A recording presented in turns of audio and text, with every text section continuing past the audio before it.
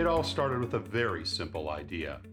Tell the stories of how successful middle market CEOs made it to the corner office. I'm Brant Handley, founder and managing director of Resource Options International, or ROI. We're the USA's premier executive search firm focused exclusively on empowering middle market companies to attract, hire, and retain A players while transforming top executives' careers and lives. ROI's Into the Corner office is dedicated to discovering how middle market CEOs advance their career, and we're making these remarkable and sometimes quite unbelievable stories available to you for the very first time. Listen and learn about the challenges they've overcome, the interesting people they've met along the way, and the lessons learned that steered these executives' unique journey into a middle market corner office of their own.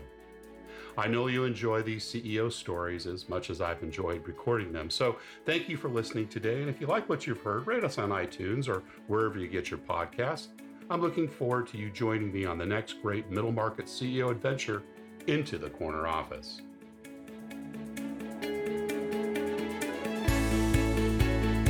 My guest today is Brian Will, a serial entrepreneur, two-time Wall Street Journal best-selling author, and an industry-leading business and sales management consultant. During the course of his career, Brian has created or co-created 7 very successful companies in 4 different industries. These companies were worth over $500 million at their peak. Brian has also done multiple turnaround projects for companies from startups through to Fortune 500 and helped those organizations drive billions of dollars in annual sales. His multifaceted background gives him the ability to understand and teach agile processes and principles and articulate their implications from multiple perspectives, from the development team right through to the executive board. From very humble beginnings in Ohio and quite an interesting childhood, as you'll hear from this podcast, Brian owns now a growing chain of restaurants in the Atlanta area, as well as a residential and commercial real estate business in Georgia and Florida. He also serves on city councils in his hometown of Alpharetta, Georgia. Brian Will, welcome into the corner office. Brant, thank you for having me. I'm excited to be here today. This will be fun. We had a conversation, about a month or so ago, and weather was a little different then because things were beginning to cool off a little bit. Where does the podcast find you today? Holy crap, I'm in Atlanta, and it was 37 degrees when I went out and did my walk this morning, and I thought, what the heck? I moved to the South. There you go. Well, I'm down in Florida. It was below 70, and believe me, that's chilly weather down here. But I got my new bike out. My son gave me a bike for my early Christmas present, so I got a good 14-mile ride in, and I got to tell you, I'm loving the cooler weather. Loving the color. Street bike or a mountain bike? Street bike. Well, it's a crossover, but I do most of the time on the street. He made me promise that I don't do a lot of off-roading. There's a history there. But I ride my mountain bike on the street. I'm not crazy. Good stuff. Well, Brian, we always like to begin at the beginning and we'll just talk about a little bit about your early years. Tell us where you grew up and what your early family life was like. Yeah, Brian, I always tell people I'm one of the most unconventionally educated people you've probably met that has had some success in business. I'm a kid who grew up in a rough household, all kinds of abuse, you name it. I went through it, failed out of high school at 16, not because I wasn't smart, just because I really didn't care. Managed to graduate with a 1.2 after I got back in, 1.2 GPA. Got kicked out of the house at 18, had no place to go. So I joined the military. And I did 4 years Air Force and 4 years Army. Went back and forth between the two branches. And then got out of the military and started trying to get a job and kept getting fired. I got fired as a waiter. I got fired working at a Little Caesars Pizza. I got fired working as a laborer on a construction crew. Just couldn't hold a job. And so finally I decided, if I can't work for somebody else, I might as well work for myself. Well, let's scroll back a little bit because we just did a pretty quick advance across an early part of your living. Define the word rough for me. Physical, mental, sexual abuse as a child. Wow. So it was not a good thing. I had two stepsisters and a stepbrother growing up, which turned out to be ex-stepsisters and ex-stepbrother. Yeah. And I had 3 half-brothers who turned out not to be my half-brothers. We call them my ex-half-brothers. And then later in life found my actual 2 half-brothers and my actual half-stepsister. Listen, it's a Jerry Springer story. It's complicated. You need a spreadsheet and a pivot table if you really want to get into depth on that one. Did mom work? Was she in the home or was she not around a lot either? No, so I'm old, right? I'm 58, and back in the 70s and 80s, they used to call us latchkey kids, right? And literally that meant I had a key hanging on a chain around my neck. And when I got up, my parents were gone, and when I got home, there was nobody there. So I had the key to get in the house, and basically we took care of ourselves. Got yourself breakfast, packed your own lunch when you had it. Did the whole thing, and Went to school on that was your part own. of the challenge. By the time I got into high school, I just didn't want to go anymore. So I stopped. I mean, I was still enrolled, but and again, got to remember this is back in 1980, 1981. There were no computers back then, and I was in a small farm town, which had one lady working, the office lady working in the office. So nobody really tracked these kids, and so my junior year of high school, I skipped the first 42 out of 90 days.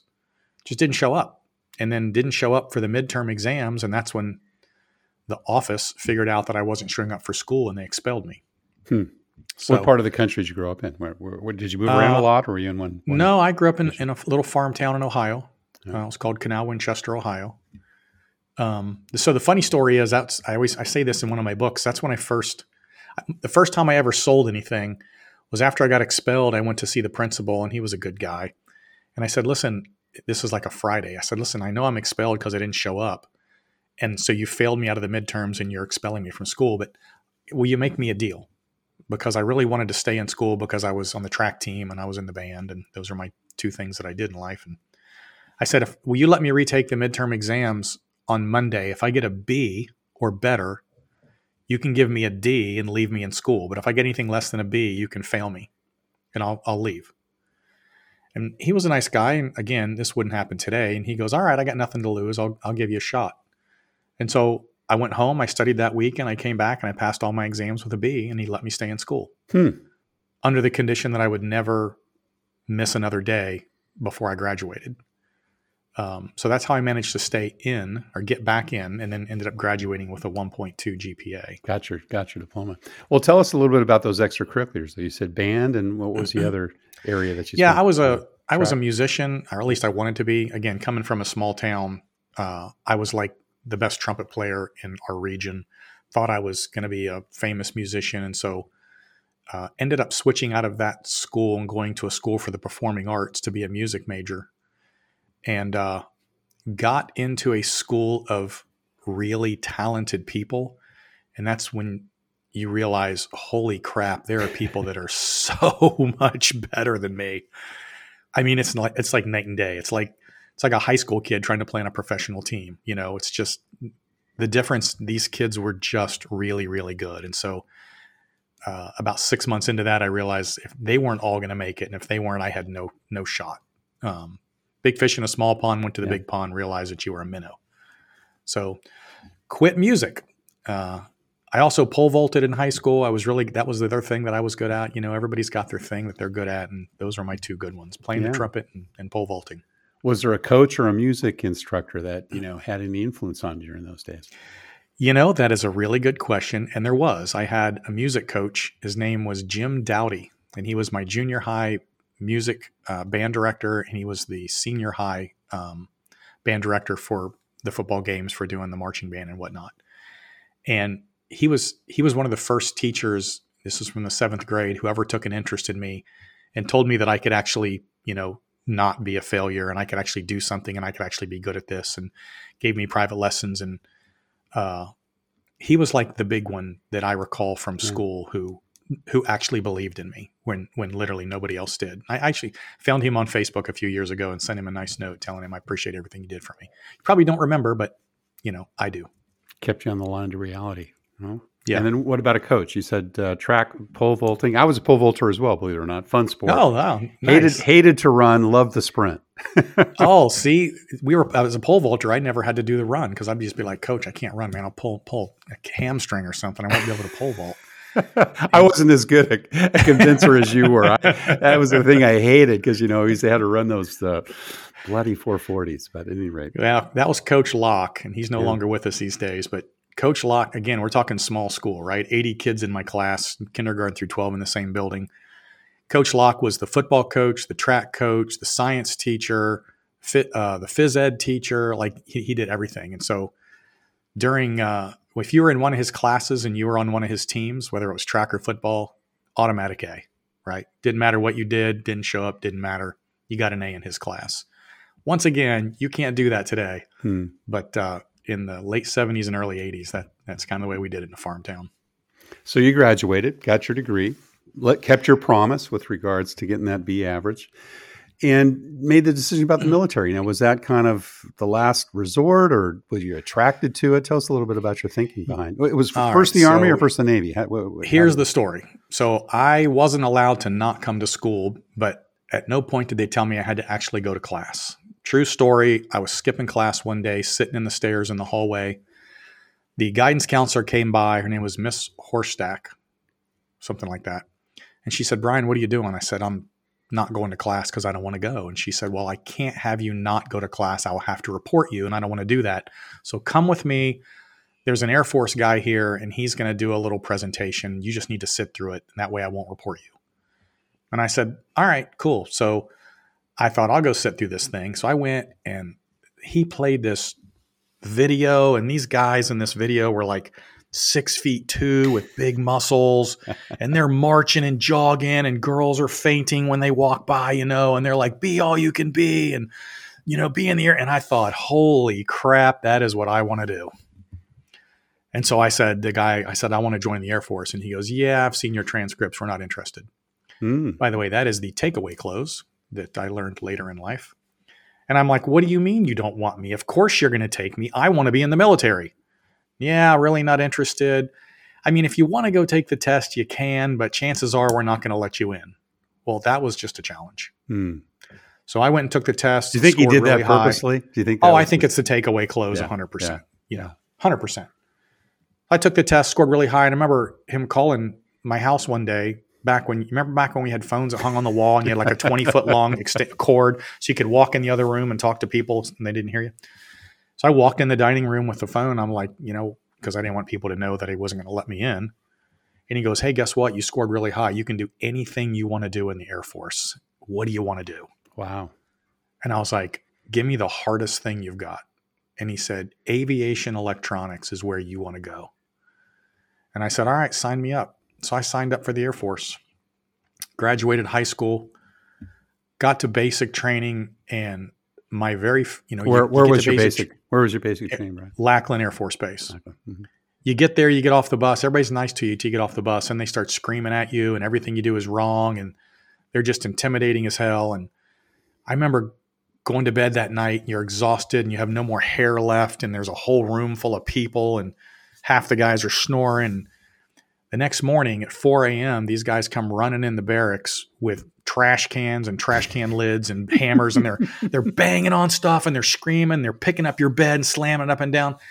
I remember that first morning I woke up and I thought, what in the hell have I done? I have made a horrible mistake. This is not where I need to be. And that was the beginning of my military career. So I did 8 more years after that, 4 in the Air Force, and then switched to the Army. So tell us about that switch. What was your thinking behind that? I always wanted to fly airplanes. I was fascinated with flying. I'm a pilot today. And the Air Force will not let you fly without a college degree. And about my 4th year in, I was at this point working in crypto communications at Dobbins Air Force Base in Marietta, Georgia here. And I was complaining one day about the Air Force wouldn't let me fly. And I had taken all the tests and I'd scored high enough, but no education. And somebody said, at the other end of the runway, there's an Army base, and the Army will let anybody fly. You should go down and talk to them. And that is the truth. And I said, it's lunchtime. I'll be back. And so I drove down to the other end of the runway, and I walked into this Army unit headquarters, and they were like, can I help you? And I said, yeah, I'm in the Air Force at the other end of the runway, but I want to fly. And they were like, well, come on, son. Let's see if you can pass the test. And I passed the test, and they were like, you're in. So I got out of the Air Force, switched to the Army, and I was a right seat in an OV-1 Mohawk for 4 years. Based at the same location? Base at the same base. Didn't even have to give up your barracks. Well, yeah, I guess they probably put you in Army barracks, right? I was in the National Guard at that point, so we were weekend warriors. Yeah, awesome, great. So, if you look back at those 8 years, which were really your first jobs, what was your takeaway of those 8 years in the military? What do you think you learned? 2 or 3 top things.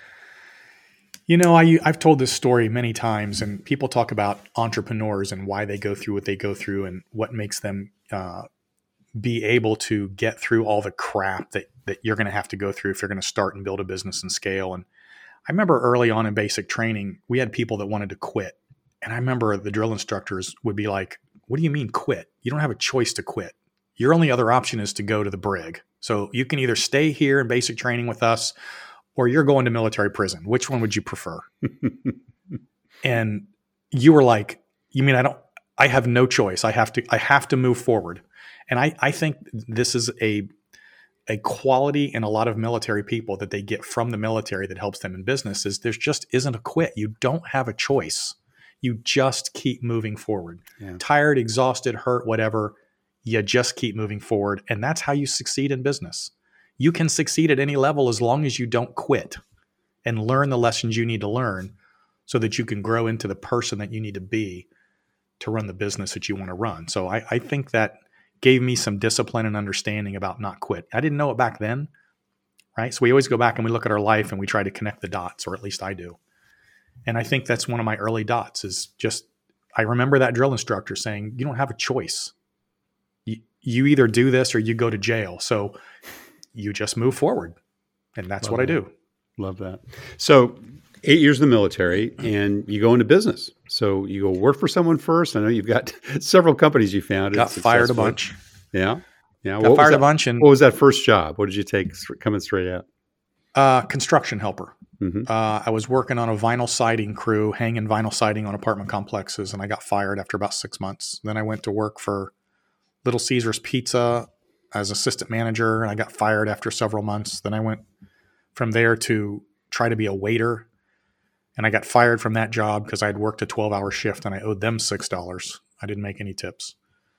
And then I went from there over to Applebee's and became a busboy, and I worked there for 2 years. That's when I met my wife, and that's where I worked as a busboy, and she was a waitress when we got married. Huge future, right? She was. We had to go back to Ohio. We were living in Georgia. I had to go back to Ohio to get married. So we quit our jobs, went to Ohio, didn't have a car, didn't have a place to live, didn't have a job, got married and moved in with my grandma in her back bedroom. And a buddy of mine called me and said, do you need a job? And I said, yeah. And he goes, okay, you can help us mow grass. And I said, how much are you going to pay me? And he's like, $4 an hour, but we'll pay you cash. I was like, cash? I'm in, except you have to pick me up because I don't have a car. So here I am, 22 years old, with no car, no place to live, making $4 an hour with my brand new wife. I always laugh and I say, well, why in the world did you marry me? Like that, I was not the epitome of future success. And then after 2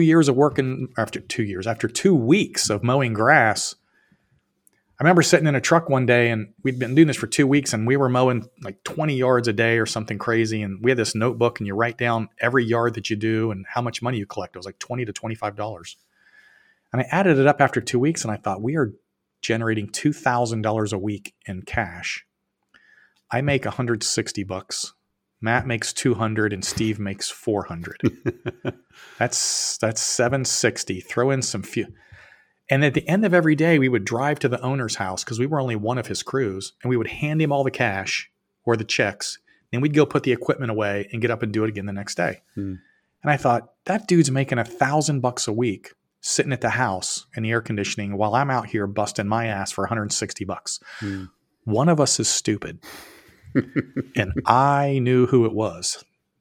And I thought, anybody can mow grass, right? I mean, how hard is this? So after 2 weeks, I quit my job and I started my first business. I spent our marriage money on a lawnmower, a weed eater, and a blower. And I called my grandpa and asked if I could borrow his truck. And me and my new wife went out in the neighborhoods, passing out flyers and mailboxes, and started mowing grass. I would mow while she would weed eat, and then I would blow, and we'd move on to the next one. And that's how we started. And with direct competition with your previous employer, how did he take that? He didn't care. There are enough houses. I don't think I was in competition with him. I was a dude mowing like 10 lawns a week. I remember the first time I made $100 in a day, and I thought, holy crap. I was making $160 a week on my job, and now making $100 a day. I thought I was rich. So what was next? About that. Yeah. I built that into 7 franchises. We were doing about $6 or $7 million in revenue.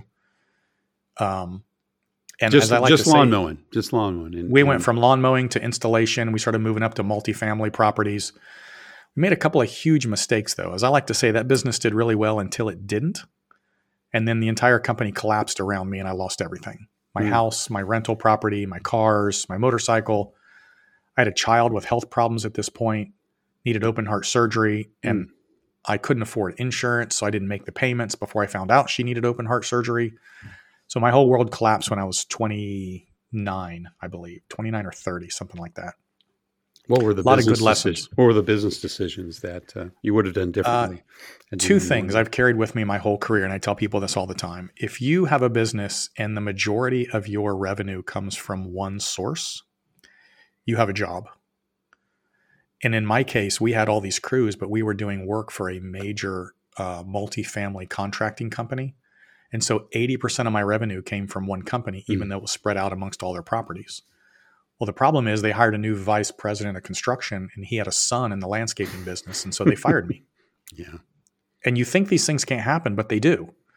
And so he fired me. And not only did they fire me, and I had all this infrastructure to support these 7 crews, they also withheld a $150,000 payment as security against warranty work. And I was living up to my eyeballs in debt. So my first problem was all my business was concentrated in one client. My second problem was, as the poor kid, as my income went up, so did my expenditures, right? I had a Mercedes, I had a sports car, I had a motorcycle, I had a house, I had a rental property, and I thought I was living high on the hog, but I was really in debt up to my eyeballs. My company had no financial security. We had no backup. We had no cash. We had no savings, and my credit cards were maxed out. And so when they withheld the $150,000, I couldn't pay my bills, couldn't pay my mortgage, couldn't pay for my kids' health insurance, couldn't pay my vendors, by the way, because in a business, you live off accounts receivable and accounts payable. Right. And we always do accounts payable 6 weeks later. So the money you bring in today is money that you're paying bills from 6 weeks ago. That's pretty much how business runs. It's either a 30 or 60 day accounts receivable. So when they withheld the money, I couldn't pay all my vendors. I bounced 130 checks in 1 month. And the bank closed my account. They told me I was no longer welcome there. And by the way, I owed them $3,000 in bounce check fees. I'm like, I can't cover the checks. How am I going to cover the bounce check fees, And now I can't open a bank account anywhere in town. So those are huge lessons that stick with you for the rest of your life that you never do again. How'd you dig yourself out of those? I sold everything I had. I mean, everything, right down to I kept my little pickup truck and some shovels. And as I like to say, I went back to me, a shovel, and a truck. Because I didn't have any education. I didn't have any job skills. This is all I'd ever done. And so now it was back to just me, passing out flyers and going out and digging holes and planting bushes. When I sold literally everything I had, my house, my cars, the motor, everything, I had $5,000 left over when I paid all my bills. That was basically my net worth at that point, $5,000. I put that down on a house that I lease purchased and went back to digging holes. And that's when I met my friend Sam, who for 6 months tried to talk me into selling insurance. And I kept telling him no. And finally I said, okay, how do I sell insurance? And he said, well, give me $500 and come with me. And he went on one appointment and I watched him make that $500. And then he gave me 20 leads. And I went out and started selling insurance that week. And 6 weeks later, I quit that agency and started my own. And 18 months later, I sold it to a venture capital firm. Long story there, but we ended up creating what essentially is the first direct-to-consumer call center in the health insurance space in America, because it didn't exist in 1996. And we cut a deal with a carrier to let us do fax signatures, which was huge back then. That dates me. They allowed us to do fax signatures, which means we didn't have to run all over town. Or by this time, I built it up into about 6 states at that point. And we were faxing in applications out, faxing them back, faxing to the carrier.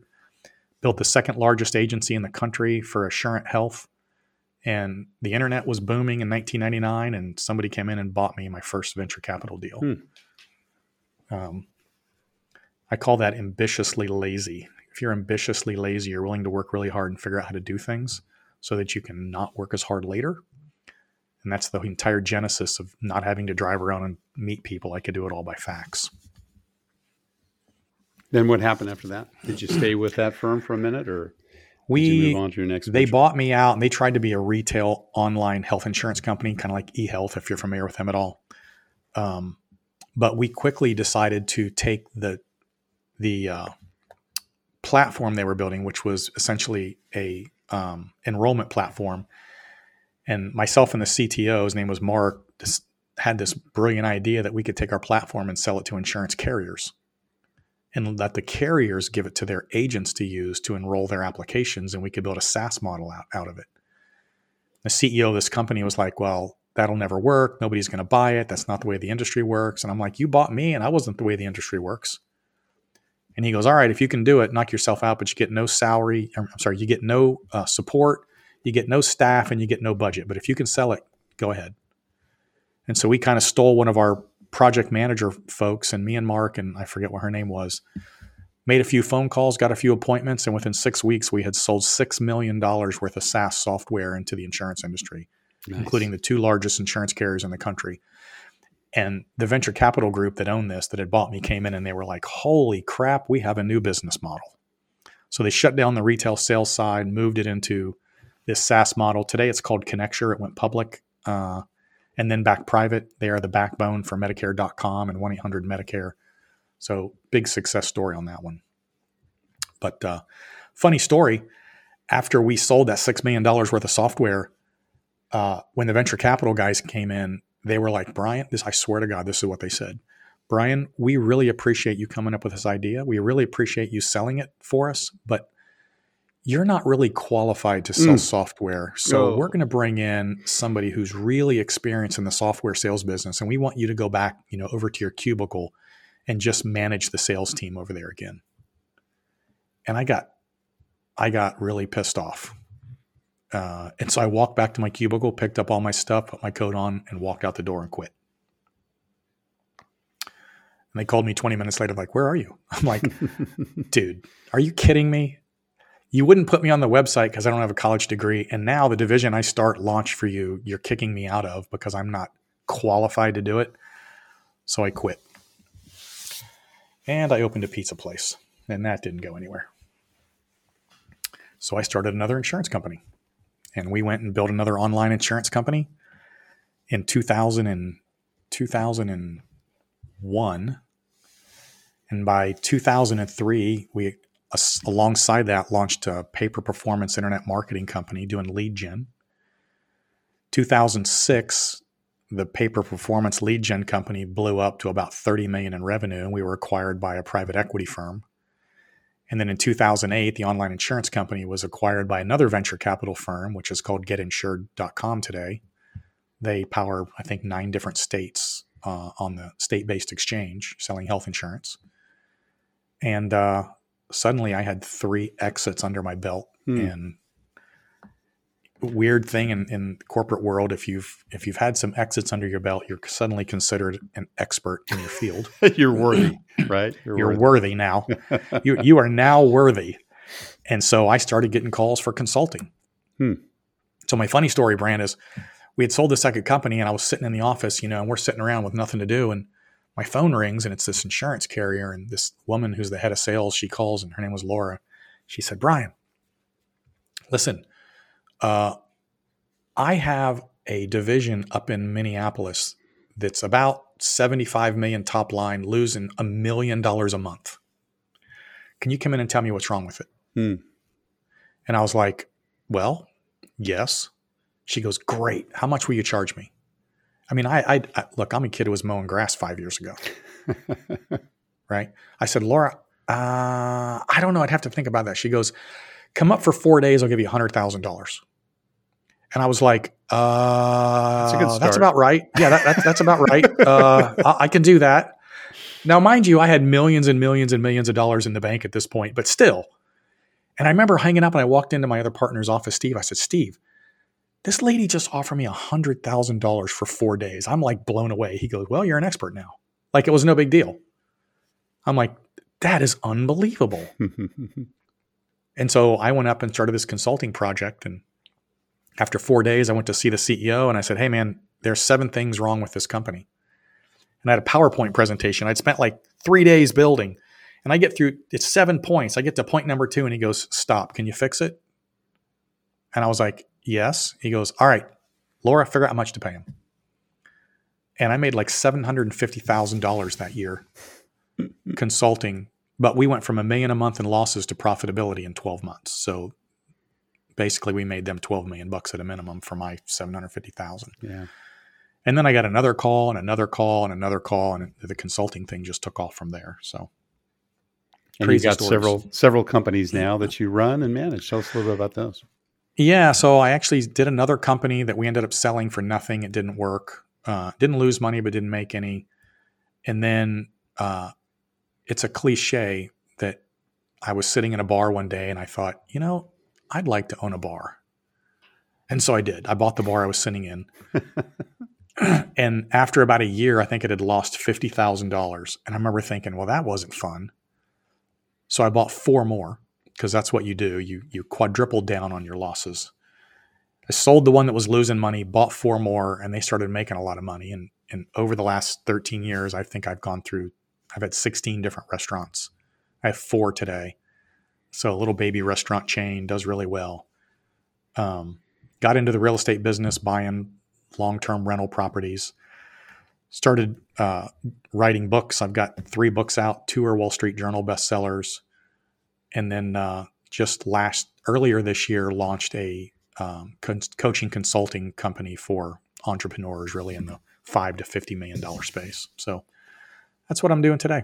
What do you do for fun? It's funny. I was talking to this guy, one of my clients, he called me last night at like 11:30. Now, mind you, by the way, I'm also on city council. I was sitting in city council till like 11 o'clock because we had a really long meeting last night. He called me at 11. He says, hey man, can you call me tonight? I'm driving back from Nashville, yada, yada. So I got out of our city council meeting. I called the guy back at 11:30 last night and we were talking and he asked me the same question. He goes, what do you do for fun? And I told him, I said, Leon, I'm weird. I don't golf. I don't fish. I don't hunt. I don't really watch sports, which I own a sports bar chain, by the way. I do business for fun. Yeah. This is what I do for fun. I enjoy it. It's not work to me.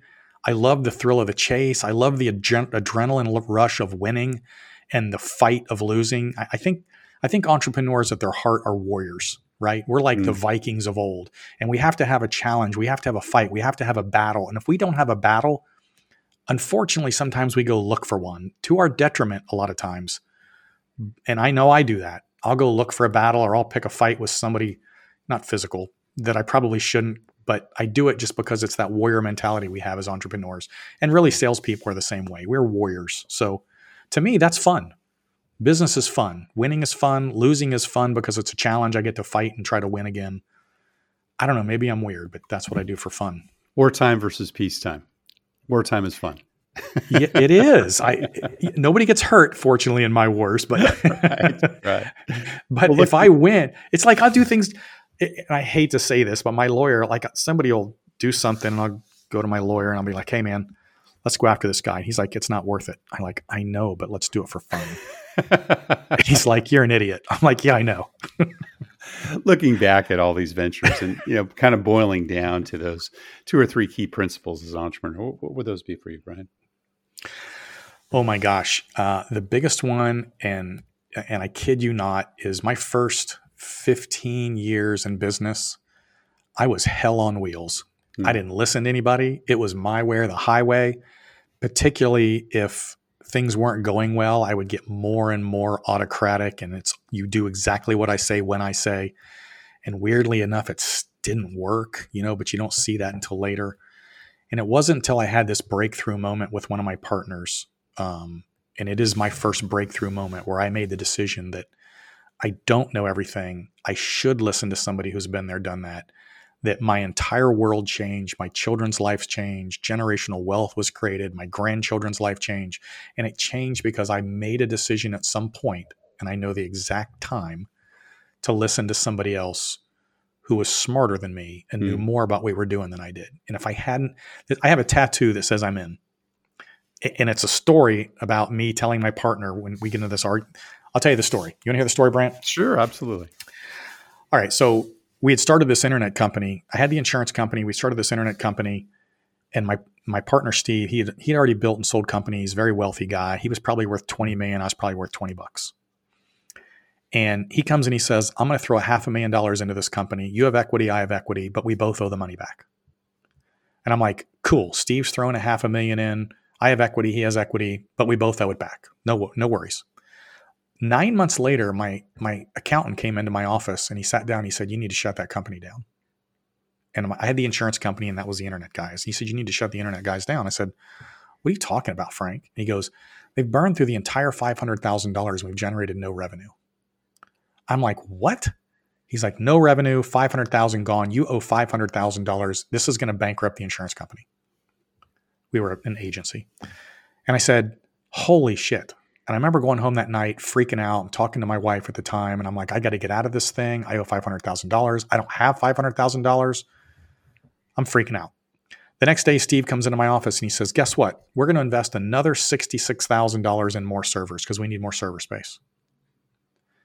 And I said, Steve, Frank was just here. We ain't making no money. We can't afford another $66,000. He goes, don't worry about it. I'll throw the money in. It'll just go into the debt. I said, I'm already $500,000 in debt. I don't want another $66,000 of debt. I don't want to do this. He goes, Brian, it's going to work. I've been there. I've done this. You know that. It's going to work. I'm like, Steve, it's not working. He goes, it's going to work. I'm like, you haven't generated any revenue, Steve. And I'm literally freaking out. And he looked at me and he said, Brian, I'm going to make you a deal. You give me my equity back. I'll take all the debt on personally and we walk away as friends. I don't want money to come between our friendship, but you need to tell me right now, you're either in or you're out. And I remember staring at Steve sitting across from me on the desk for like 2 minutes, with that ping pong ball in your head going bing, bing, bing. Yes, no, yes, no, yes, no, yes, no. And I remember thinking, he's wealthy. I'm broke. Which one of us probably knows more about what they're talking about? And finally I said, all right, Steve, if we're going down, I'm going down with you. I'm in. And he goes, good. I don't ever want to have this conversation again. And gets up and walks out of my office. 30 days later, we hit our first deal. We did $6 million in revenue, then 13, then 33. We sold the company for $80 million 2.5 years later. Nice. And it scares me today to think about what my life would be like if I decided to listen to me and not him. Yeah. I did a podcast 6 months ago, and the name of the podcast was Quit Taking Your Own Damn Advice, because you don't know what the hell you're talking about. And my whole life changed. My family's life changed because I just told Steve I'm in. Yeah. I have a tattoo that says I'm in today to remind me of that. Love that. So the point of the story is listen to somebody if they know what they're talking about. Good lesson, listeners. One last question, and we're just about out of time, but you've obviously hired a lot of people. There's a lot of people that have come and go within your organization. If you had to kind of think about what the thing you look for when you're making bets on the people you invest in and hire, what is that? Of course, skill, but more so attitude. I want somebody who's on the team who's going to be on the team and not there for the money, if that makes sense. Yeah. I need somebody who's all in. Like I have this saying in my company, you're either on my team or you're on the team. And I have 150 employees, I think, today, but I have a 5-person executive team that I call my team. So if you're on my team, you can't be on the team, which is everybody else. You got to pick which one you're on. If you're on my team, that means we're all dedicated to each other. We're loyal to each other. We look out for each other. We take care of each other. We back each other up. And that's the kind of people I want on my team. Love it. Brian Will, serial entrepreneur, 2-time Wall Street Journal bestselling author, and an industry-leading business and sales management consultant. We can all learn a lot from you, Brian. Thank you so much for sharing your journey into the corner office. Brant, thank you very much. This was awesome. Thank you for listening to Into the Corner Office with Brant Hanley. We hope you enjoyed hearing our guest CEO story as much as we did. If you want to hear more CEOs reveal their journey into the corner office, please subscribe via iTunes and tell your friends and colleagues. For more information about Brant, Resource Options International, and the mighty middle market, visit www.goforroi.com. We look forward to having you join us for our next episode.